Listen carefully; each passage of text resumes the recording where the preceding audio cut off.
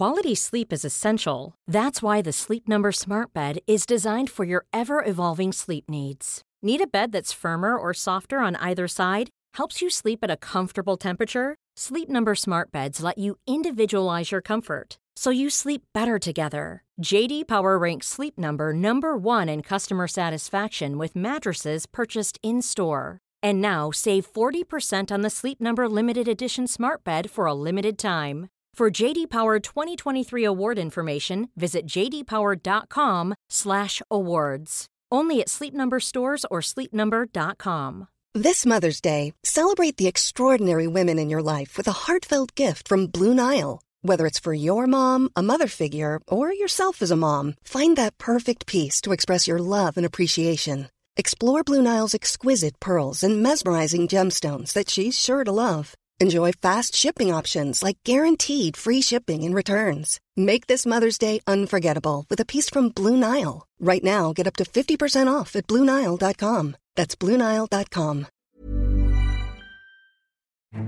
Exactly a century after Benito Mussolini's 1922 march on Rome, which brought the fascist dictator to power, the Brothers of Italy party, which has its roots in the post-Second World War neo-fascist Italian social movement, has been elected to power.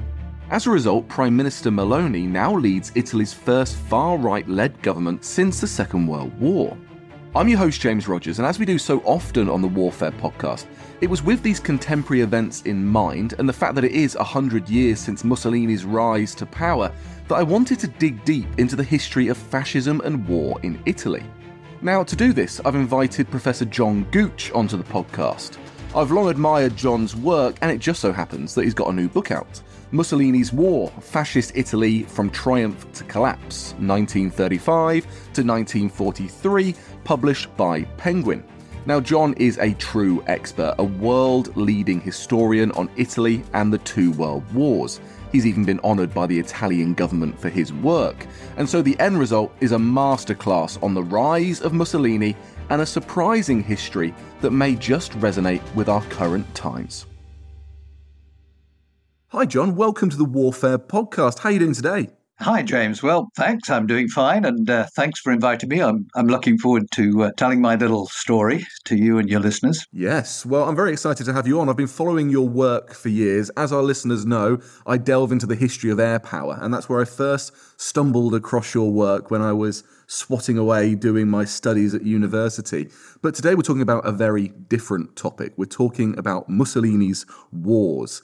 And it's a perfect time to have you on the podcast, as this year marks 100 years since Mussolini's rise to power. So can you take us back that 100 years, John? Take us back to 1922. How is it that this young fascist upstart is appointed the youngest prime minister that Italy has seen ever at the time, without an election, by the king? Well, I think the answer to that is fundamentally that there had been 2 years of enormous upheaval in Italy, the red years of 1919, 1920, partly as a result of reactions to the war, partly as a result of the weakness of the liberal post-war governments and dissatisfaction among many people, particularly returning soldiers, about what they called the mutilated victory, the failure of Italy to get as much from the war and from the Treaty of London, which Italy had signed in April 1915, as they expected. Now, Mussolini was able to play very skillfully on the politics of this, but at the same time, he was able to generate and then supervise or oversee fascist movement of the dissatisfied ex-soldiers, many of them ex-Arditi, the stormtroopers, if you like, of the Italian army, who wanted a better place in society. And they were used by landowners to repress the working classes who were looking for a better position in Italy. So there's an international dimension to this. There's a domestic, social, political domestic position to this. Then I suppose the third part of the cocktail is the fact that there was considerable tacit support for Mussolini and the restoration of order, because this is what the fascists and the March on Rome seemed to be going to offer Italy after these tumultuous years.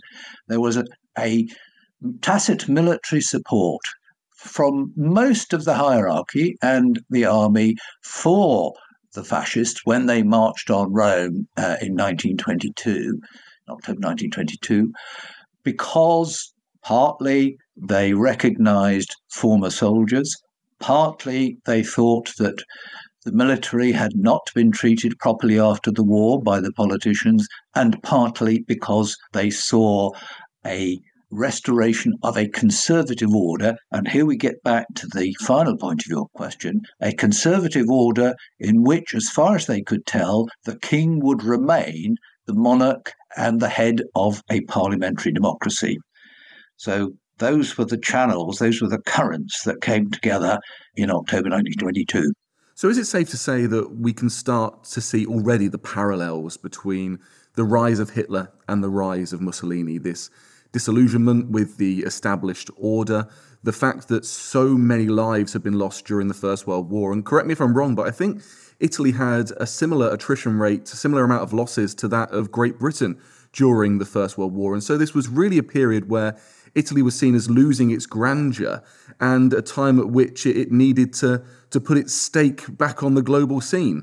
This is very much the case. Italy lost 670,000 dead in World War I, and if you do the arithmetic and compare it to British losses, which lasted longer, the war took a longer time for Great Britain, of course, then più o meno, more or less, they equate out. So the effort that was put into the war by Italy was certainly, from its point of view, from its position, I would say, equal to that Great Britain had put in.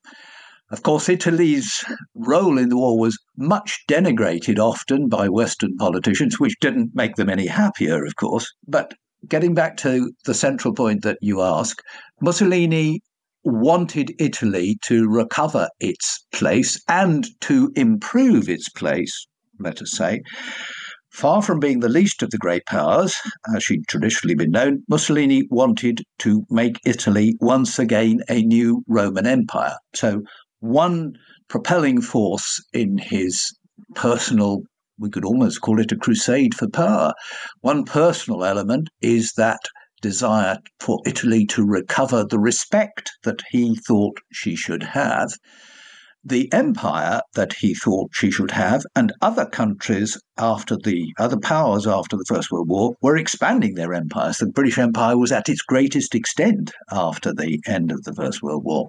So there was imperial ambition. Mussolini was also able to play on themes in pre-war 1914 Italian foreign policy, which were expansionist. The difference being that Mussolini's policies and intentions, I think, to my mind, were always from the start underpinned by a readiness when the time was right to use force. And that, of course, was a strong contrast to pre-1914 liberal Italy. Liberal politicians had manoeuvred in the gaps in international politics. Mussolini was going to force his way to the top of international politics and bring with him a proletarian nation.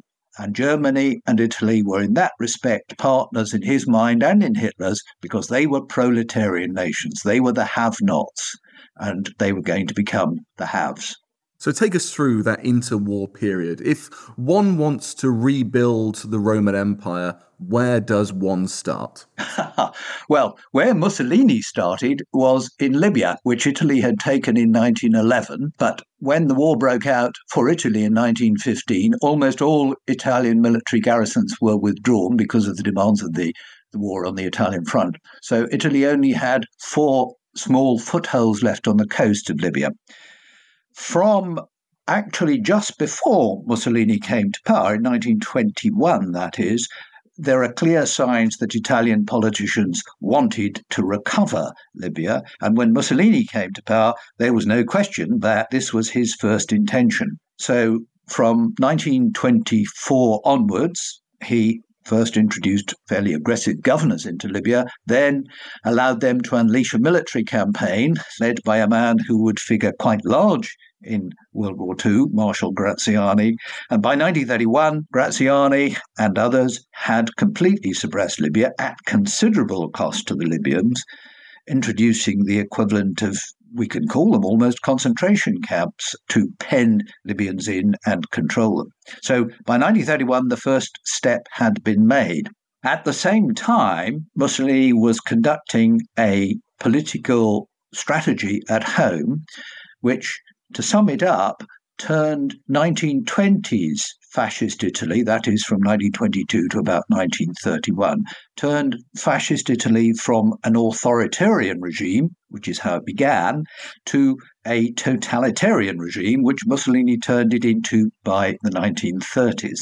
So he was expanding his own power, but he was still very dependent upon the conventional levers of power in Italy. And by levers of power, I'm talking essentially about the three armed services. I'm talking about the Army, the Navy, and the Air Force, because by this time he had so organized domestic politics that the Parliament, the Chamber as it was called, was nothing more than really a talking shop to support his ideas.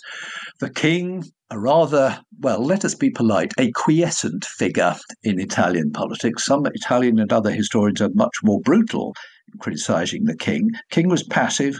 The king was prepared to allow Mussolini to continue what looked like a successful path. So where does he go next? Well, where he goes next is where a lot of Italian people wanted him to go, and that is Ethiopia, as the Italians call it, Abyssinia, as we call it. Why Ethiopia? Well, essentially for two reasons. One, a geopolitical reason. It's expanding. It's the second step in the expansion of this fascist Roman Empire onto the Red Sea, which actually opens the possibility for further expansion partly into the Indian Ocean. The Italian Navy want to get out into the Indian Ocean. So that's the first reason. The second reason is revenge. Revenge because on the 1st of March 1896, an Italian army had been smashed by Ethiopians. And that was a humiliation that all Italians felt. If you go to Rome today, there are statues in the center of Rome recording what were, in effect, defeats by Italian generals in Ethiopia in the 1880s and 1890s. So back to Ethiopia, and it's also a test run. This is the third thing, I think, as we see in the book, the third thing to understand, and that is that there have been developments in the way, particularly that the Italian army sees its role as fighting, how it intends to fight. So Ethiopia allows a test run for that. And it turns out to be a success.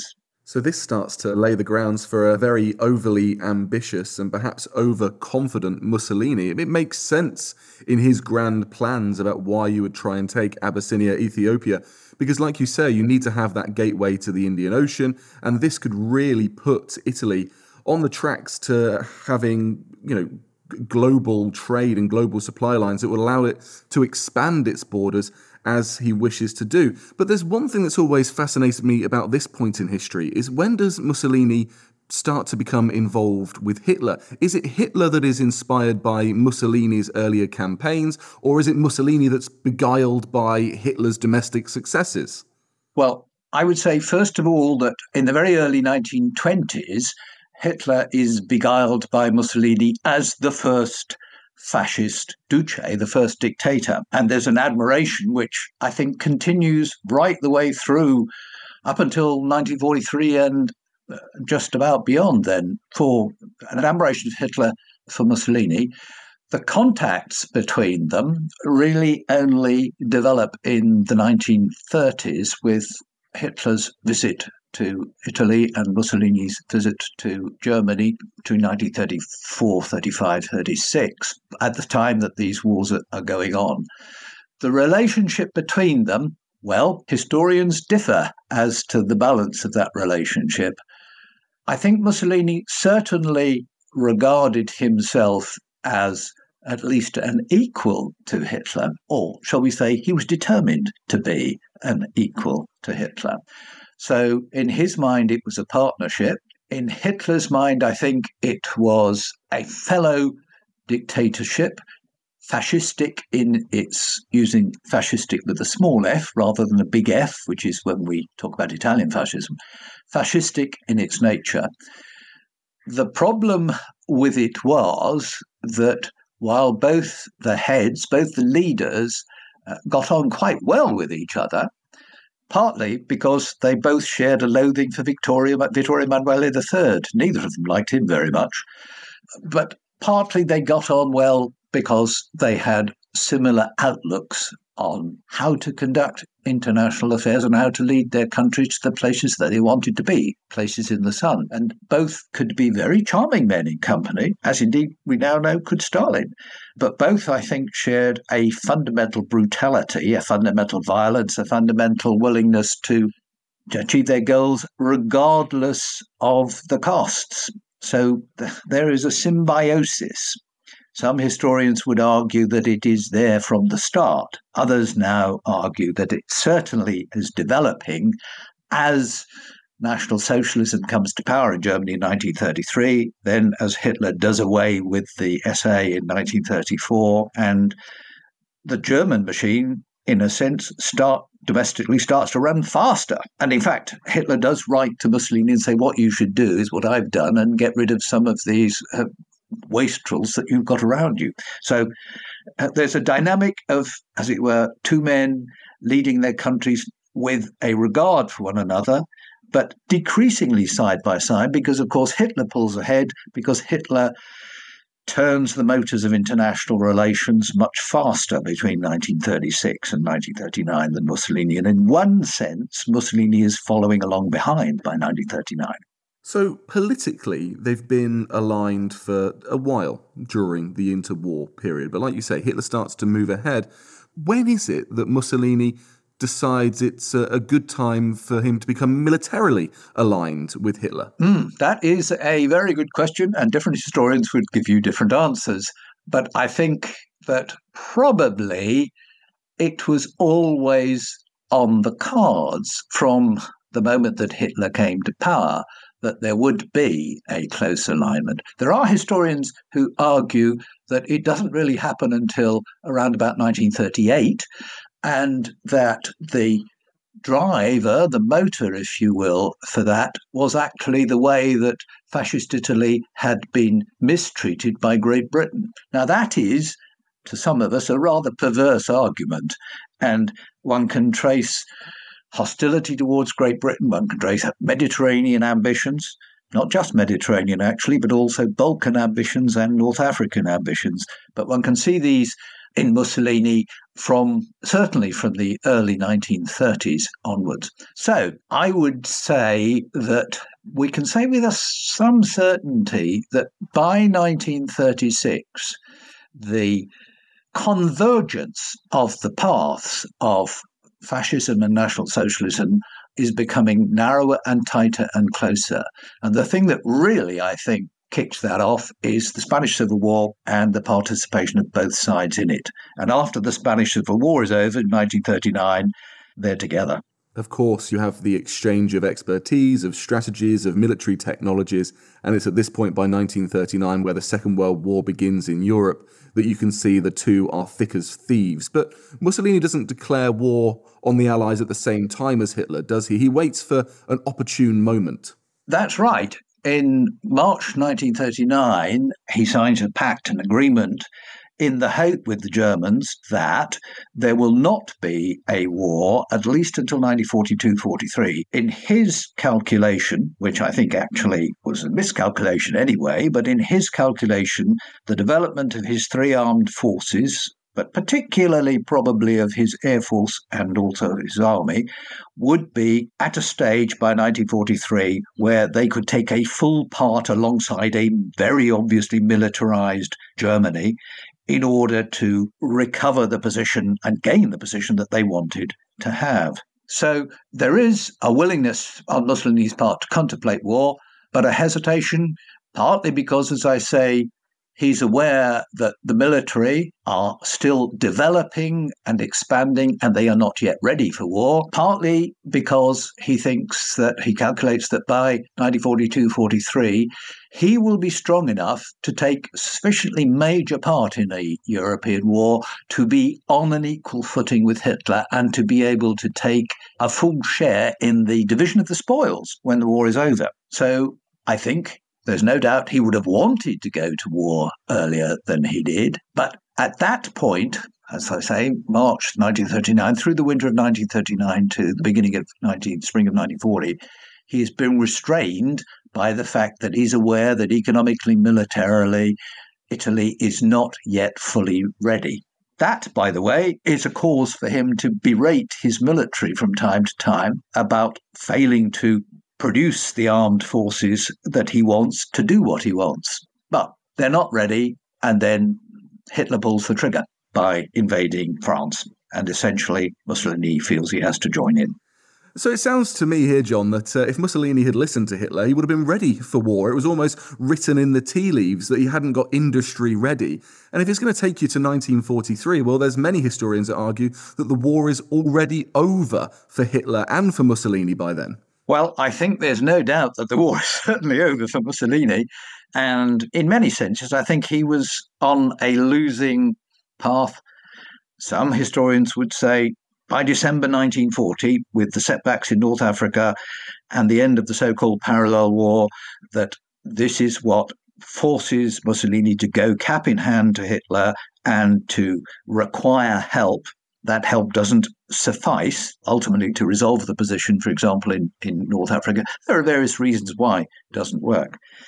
My feeling, and I think the argument that is in the book, is that the weaknesses known and unperceived by Mussolini within the military and economic system, and the ineptitude of Mussolini as a military strategist together mean that the downhill path began before December 1940, and that it was only a matter of time before the fascist regime had to turn to Italy for the reasons that you have just pointed out. The backwardness of the industrial system, the complexity, the lack of development of modern weapons and armaments because of the way that the consortia worked in Italy, which held things back.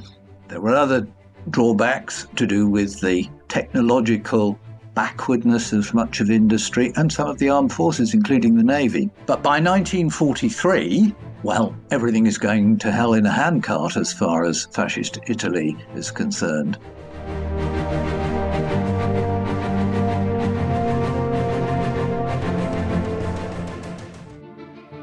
Hi there, I'm Don Wildman, host of the new podcast American History Hit. Twice a week, I'll be exploring stories from America's past to help us understand the United States of today.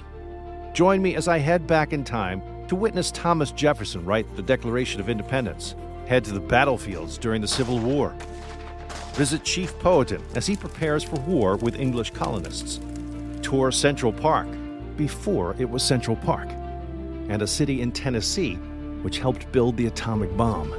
From famous battlefields to secret cities, from familiar names to lesser-known events, I'll speak with leading experts from across the United States and beyond to bring American history to life.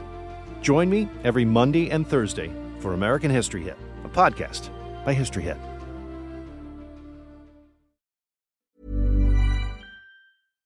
If you're looking for plump lips that last, you need to know about Juvederm lip fillers. With Juvederm Volbella XC and Juvederm Ultra XC, your lip look, whether it's subtle or bold, can last up to 1 full year with optimal treatment and no additional maintenance. Find a licensed specialist and see if it's right for you at Juvederm.com today. That's JUVEDERM.com. Add fullness to lips in adults over 21 with Juvederm Volbella XC or Juvederm Ultra XC. Do not use if you have severe allergies or a history of severe allergic reactions, or if you're you're allergic to lidocaine or the proteins used in Juvederm. Tell your doctor if you have a history of scarring or taking medicines that decrease the body's immune response or that can prolong bleeding. Common side effects include injection site redness, swelling, pain, tenderness, firmness, lumps, bumps, bruising, discoloration, or itching. As with all fillers, there's a rare risk of unintentional injection into a blood vessel, which can cause vision abnormalities, blindness, stroke, temporary scabs, or scarring. For full, important safety information, visit Juvederm.com. When you're ready to pop the question, the last thing you want to do is second-guess the ring. At BlueNile.com, you can design a one-of-a-kind ring with the ease and convenience of shopping online. Choose your diamond and setting. When you find the one, you'll get it delivered right to your door. Go to BlueNile.com and use promo code LISTEN to get $50 off your purchase of $500 or more. That's code LISTEN at BlueNile.com for $50 off your purchase. BlueNile.com, code LISTEN. Even when we're on a budget, we still deserve nice things. Quince is a place to scoop up stunning high-end goods for 50 to 80% less than similar brands. They have buttery soft cashmere sweaters starting at $50, luxurious Italian leather bags, and so much more. Plus, Quince only works with factories that use safe, ethical, and responsible manufacturing. Get the high-end goods you'll love without the high price tag with Quince. Go to quince.com/style for free shipping and 365-day returns.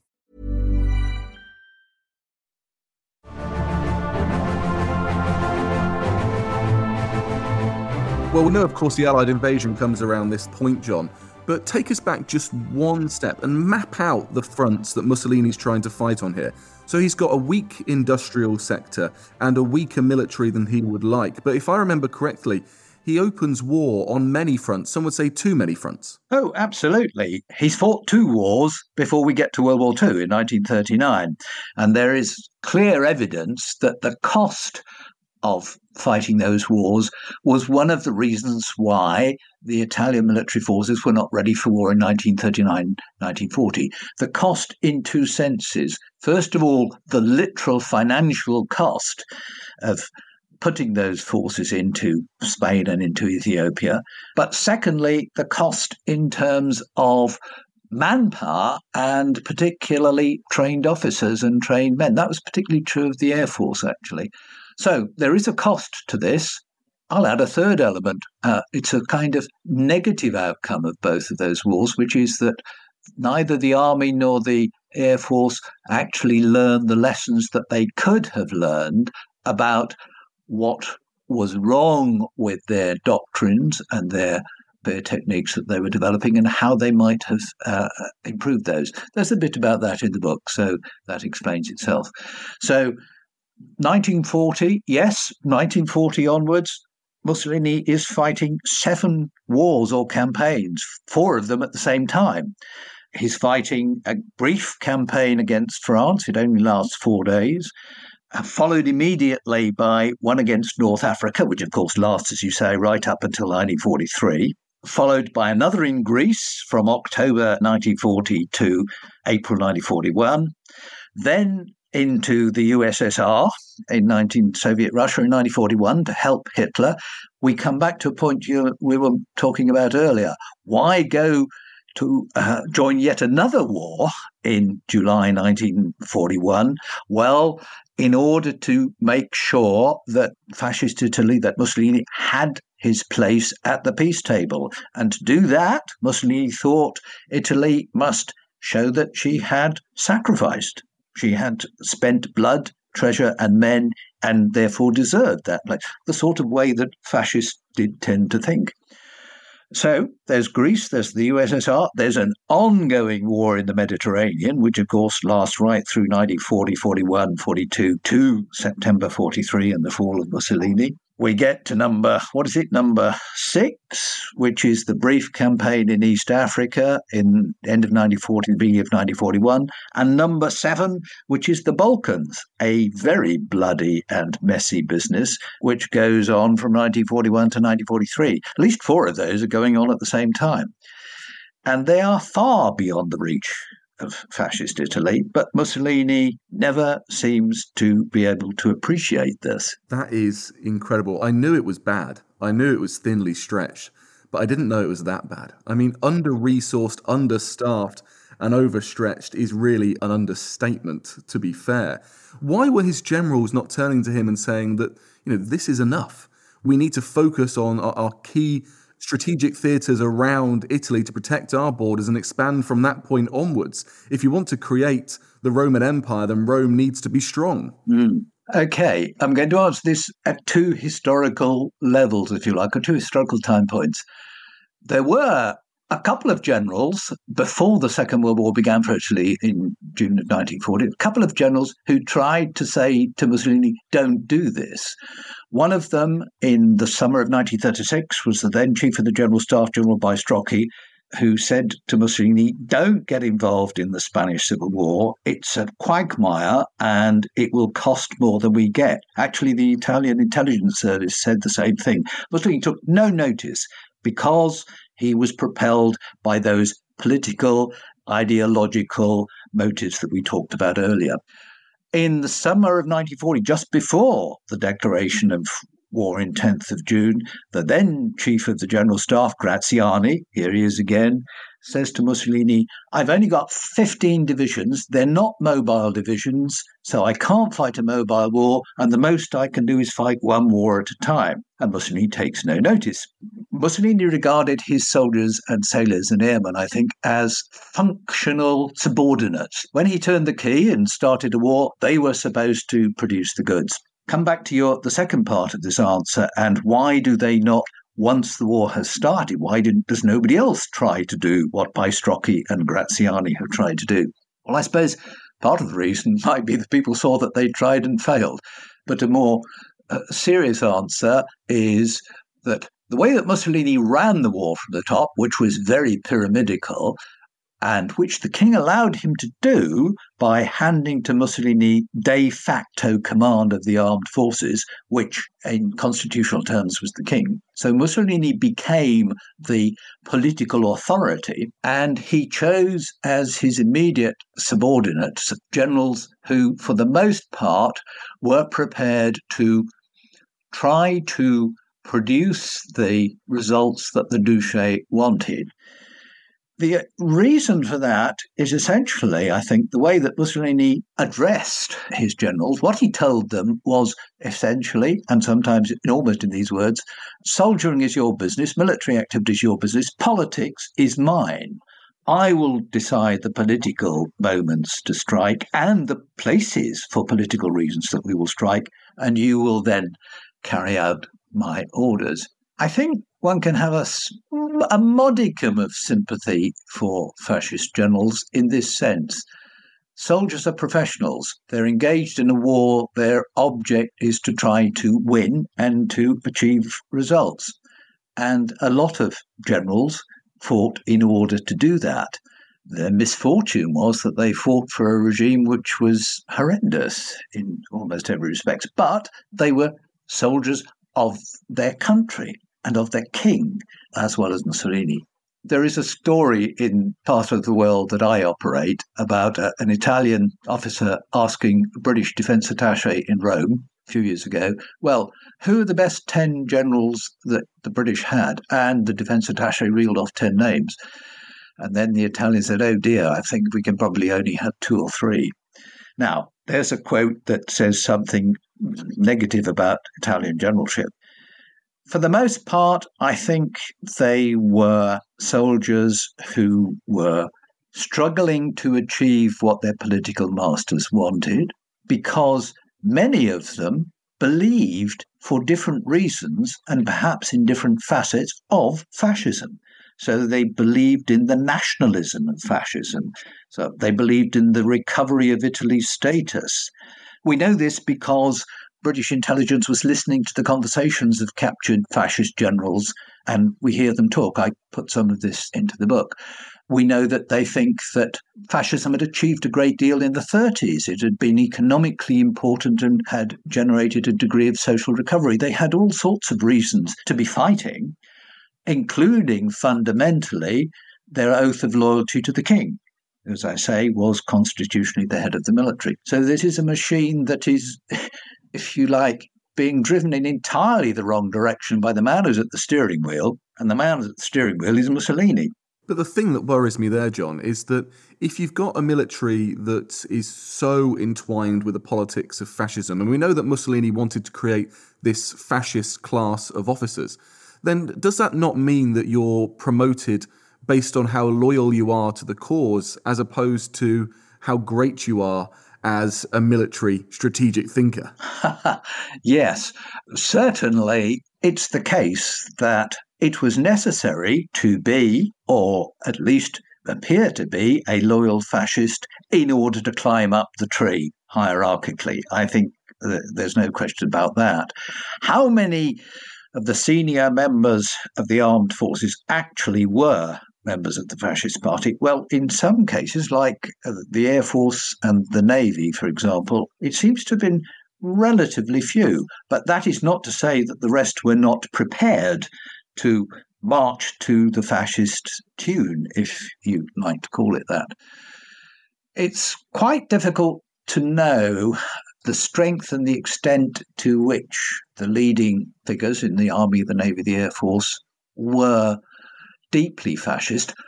I come back to those overheard conversations that I mentioned a moment ago, which do feature a bit in the book, in which these are men who've been captured. So while at the same time they talk about things about fascism that they like, including sometimes racism and including, I'm afraid, in some cases, the anti-Semitic policies of fascism, which some of them approved of. Again, there's a bit of evidence about that in the book. But what they all say is, of course, the problem was Hitler. We all knew he was a madman, but we had to obey orders. Well, they're talking after the fact. And there is no July 1944 plot as such, but it is the case that the military do eventually decide in the spring of 1943 that Mussolini is leading Italy to disaster, that he won't listen, and that the line that the country takes must change, and that produces the rather complicated events. They're a subject of a whole chapter in the book in July and August 1943, when Mussolini actually falls. But the generals, we have to remember, a lot of them were and colonels, they were very highly decorated officers from World War I. And many of them were very brave men. They had had a great deal of military experience. Their problem was, in essence, that the military experience they had was fundamentally limited because they had not fought the kind of war that the British and French armies fought in the last 100 days, a war of movement, a new style war, if you like. That goes into the area of the kinds of war ideas about tactics and strategy that they actually develop, of which, again, there's a bit in Mussolini's war to explain that. Well, John, take us into those final months of the war for Mussolini. This is a man who, I suppose you could say, much like Hitler, is driven by his pig-headed arrogance as a dictator and his blind dedication to the politics of his cause. And all of this is part of his undoing. And like you say, I read that amazing quote in your book. And you do break down those characters of the officers so well. We're able to kind of see what drives them and where things go wrong. But there was a few of them who had said that Mussolini had been mad for 4 years, which is not exactly what you want in your political leader. So take us into those final months. How does the war end for Mussolini? Well, there's a considerable amount of plotting going on, really from around about November, December 1942. It's very clear that the war in North Africa is going badly. It starts to become very clear that the Italian and German hold over North Africa has only weeks or months to run, and senior military figures start making their way to the Quirinale, which is the king's palace, and start saying, well, things have got to change. At the same time, Mussolini in February, early February 1943, changes his chief of armed forces defense staff, the soldier who's right at the head of the pinnacle below him, and the new man realizes that there is no way that Mussolini is going to be able to argue for a redirection of Axis strategy away from the Russian war and to the Mediterranean, which is the war they're losing. So the soldiers start to develop an attitude which means that they are prepared, if the circumstances are right, to abandon Mussolini. They're not yet prepared for any sort of South American military coup. The second element then, because onto the scene comes the Fascist Party, because the Fascist Grand Council, which has not met at all during the war, the senior overarching body of the Fascist Party, decides that it will meet on the 24th, 25th of July in order to discuss removing Mussolini from the head of the government and replacing him with their own choice, Italy's most famous soldier from World War I days and Europe beyond, Marshal Badoglio, who has himself, by the way, been having under-the-counter negotiations with the Allies via a back channel about replacing Mussolini. So two things are happening together here. The first is that the body of fascist leadership is deciding that Mussolini is no longer suited to being head of state. They don't necessarily want to throw him off the ship, as it were, but they want to remove him from office. The military are prepared to support a move, and there is a man standing in the wings. This is the third part of the triad, if you will, and that is Marshal Badoglio. Much admired World War I hero, not without some controversy, again explained a little bit in the book, but a World War I hero and a man who the king trusts. So we put all these three things together. On the 25th of July, the Fascist Grand Council, about 3 o'clock in the morning, it votes by a majority for Mussolini to be removed as head of government. The army has been readying itself for such a takeover and is ready to have Mussolini arrested and taken, first of all, to the Carabinieri headquarters in Rome, and ultimately he goes on a little voyage to Sardinia, to the island of Ponza, and then to the Gran Sasso, to the hotel in the Abruzzi, from which he is rescued ultimately on the 12th of September. So this is what has happened. Mussolini has been arrested, and we get a very strange period of 40 days in which the Italians are trying to extricate, under Badoglio, trying to extricate themselves from the war, negotiating with the Americans particularly, while at the same time trying not to let the Germans know that they are doing their very best to end the Axis partnership. It's a very tense time in Italy and a very complex time, but the final outcome of those negotiations is that the Italians Badoglio clumsily accepts the Allied offer of an armistice and essentially a changing of sides. I say clumsily because large parts of the fighting army, particularly in the Balkans, are not told this is going to happen. And then on the night of the 9th of September 1943, while Mussolini is imprisoned in this hotel up on the Abruzzi, the king, Badoglio, and the senior military hightail it from Rome and head south to the arms of the Allies, leaving their soldiers as victims, and some of them, thousands of them, were shot by the Germans, as victims of this clumsy and inept surrender. Many people then and now have never forgiven either Badoglio or the king for this bizarre circus that happens in 8th, 9th of September 1943. And it is one of the reasons why in 1946 Italy voted to get rid of the monarchy. Well, John, thank you so much for your time today, for taking us through this detailed history from the rise of Mussolini to the fall. And I guess this has to be my final question. I may have even just given it away a little bit. How did the war end for Mussolini and for Italy? And I suppose that they ended in very different ways for each of them. They certainly did. And the least complicated question, I think, is the first one, because Mussolini was rescued by German forces, an SD officer called Scorzini, on the 12th of September 1943, and taken first to Munich to meet Hitler, and then sent back to northern Italy to run the puppet regime, the rump fascist regime, the Repubblica Sociale Italiana, the Italian Socialist Republic, literally translated. But Mussolini was essentially a prisoner of the Germans throughout that time. Indeed, he had to sign, and probably willing to sign, the death warrant of his own son-in-law, Galeazzo Ciano, at the end of December 1943. The people that the fascists could catch who had signed the fascist Grand Council decree decanting Mussolini, the people they could catch were put on trial, and all but a couple of them were sentenced to death, including his son-in-law. Now, that is an example, really.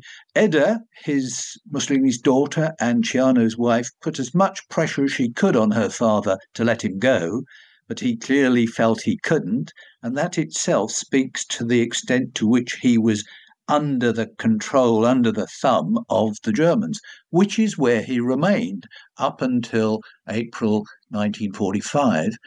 As the regime rapidly collapsed in the early summer of 1945, Mussolini decided to try to flee to Switzerland and joined a convoy of German soldiers. He was sitting in the back of a truck wearing a German sergeant's overcoat and carrying, apparently, a valise full of documents that he thought was important and large amounts of money and jewellery, all of which went missing.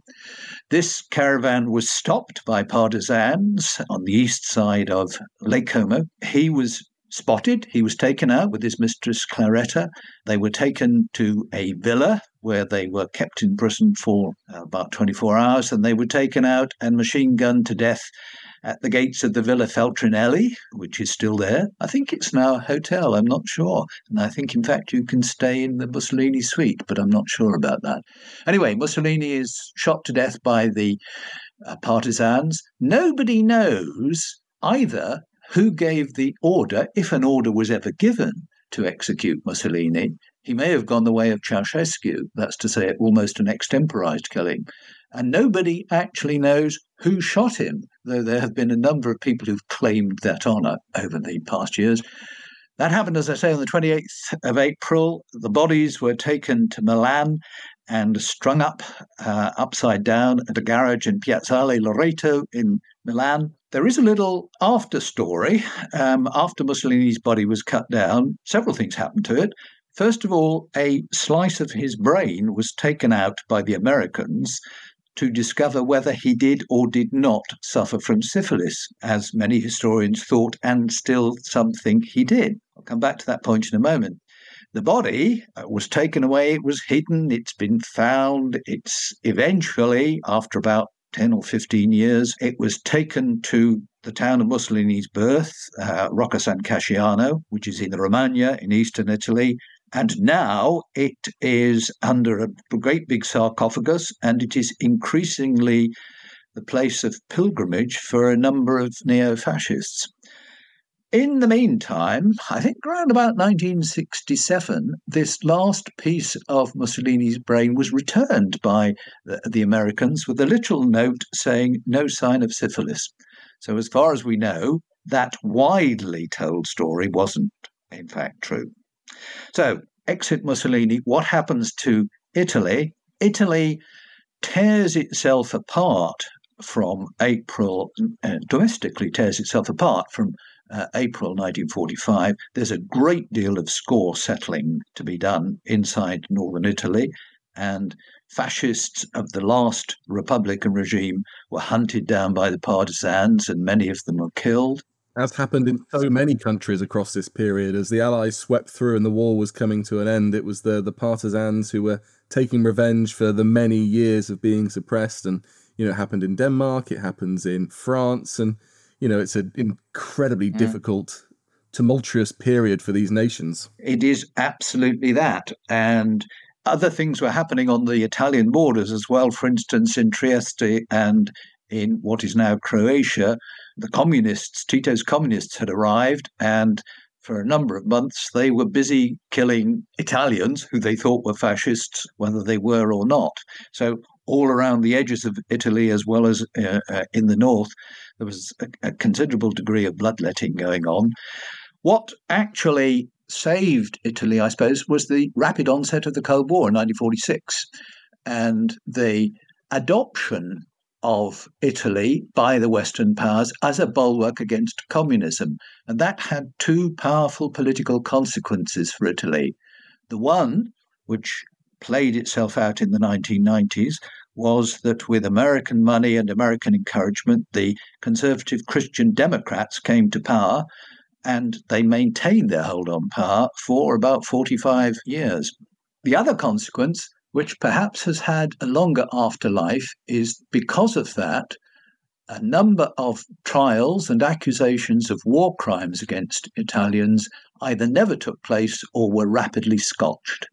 And that means that unlike Germany, which began to face up to its past in the 1960s, many historians would agree that Italy has never fully faced up to its fascist past for that reason, and hence the echoes that we find today, and they are more than some. Well, I was going to ask you about this, John. No podcast on Mussolini could be complete without us talking about the election, the rise to power of Prime Minister Meloni, the first far-right government since the Second World War.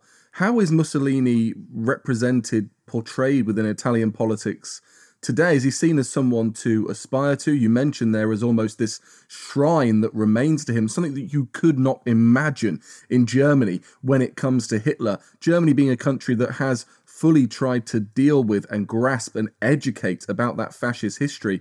And like you say, Italy that hasn't. So how is he represented in Italy today?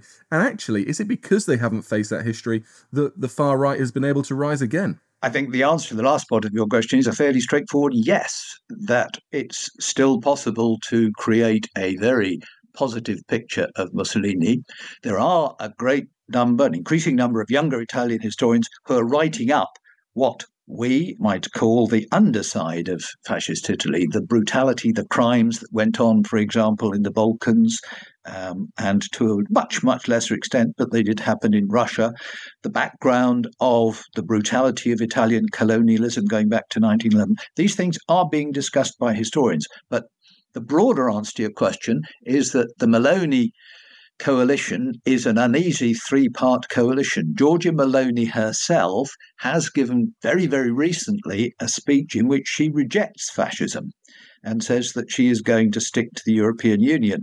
On the other hand, she has got the right-wing parties like Forza Italia and Berlusconi who bow, as it were, from time to time to Mussolini, and they like to offer that easy phrase that Italy needs government by a strong leader. And that allows a great deal of resonance for those who still find Mussolini a figure that they are prepared to look up to. So I think the jury is out on Giorgia Meloni. Will she stick to this rejection of fascism? Will she be pressured in certain directions by the other two members of her coalition party? How long will that coalition last? Italian politics suggests it won't last all that long. It's uneasy, but there are certainly still quite a lot of people who think more of Mussolini than perhaps some of the rest of us do. I always find it surprising when I talk to Italian friends or colleagues.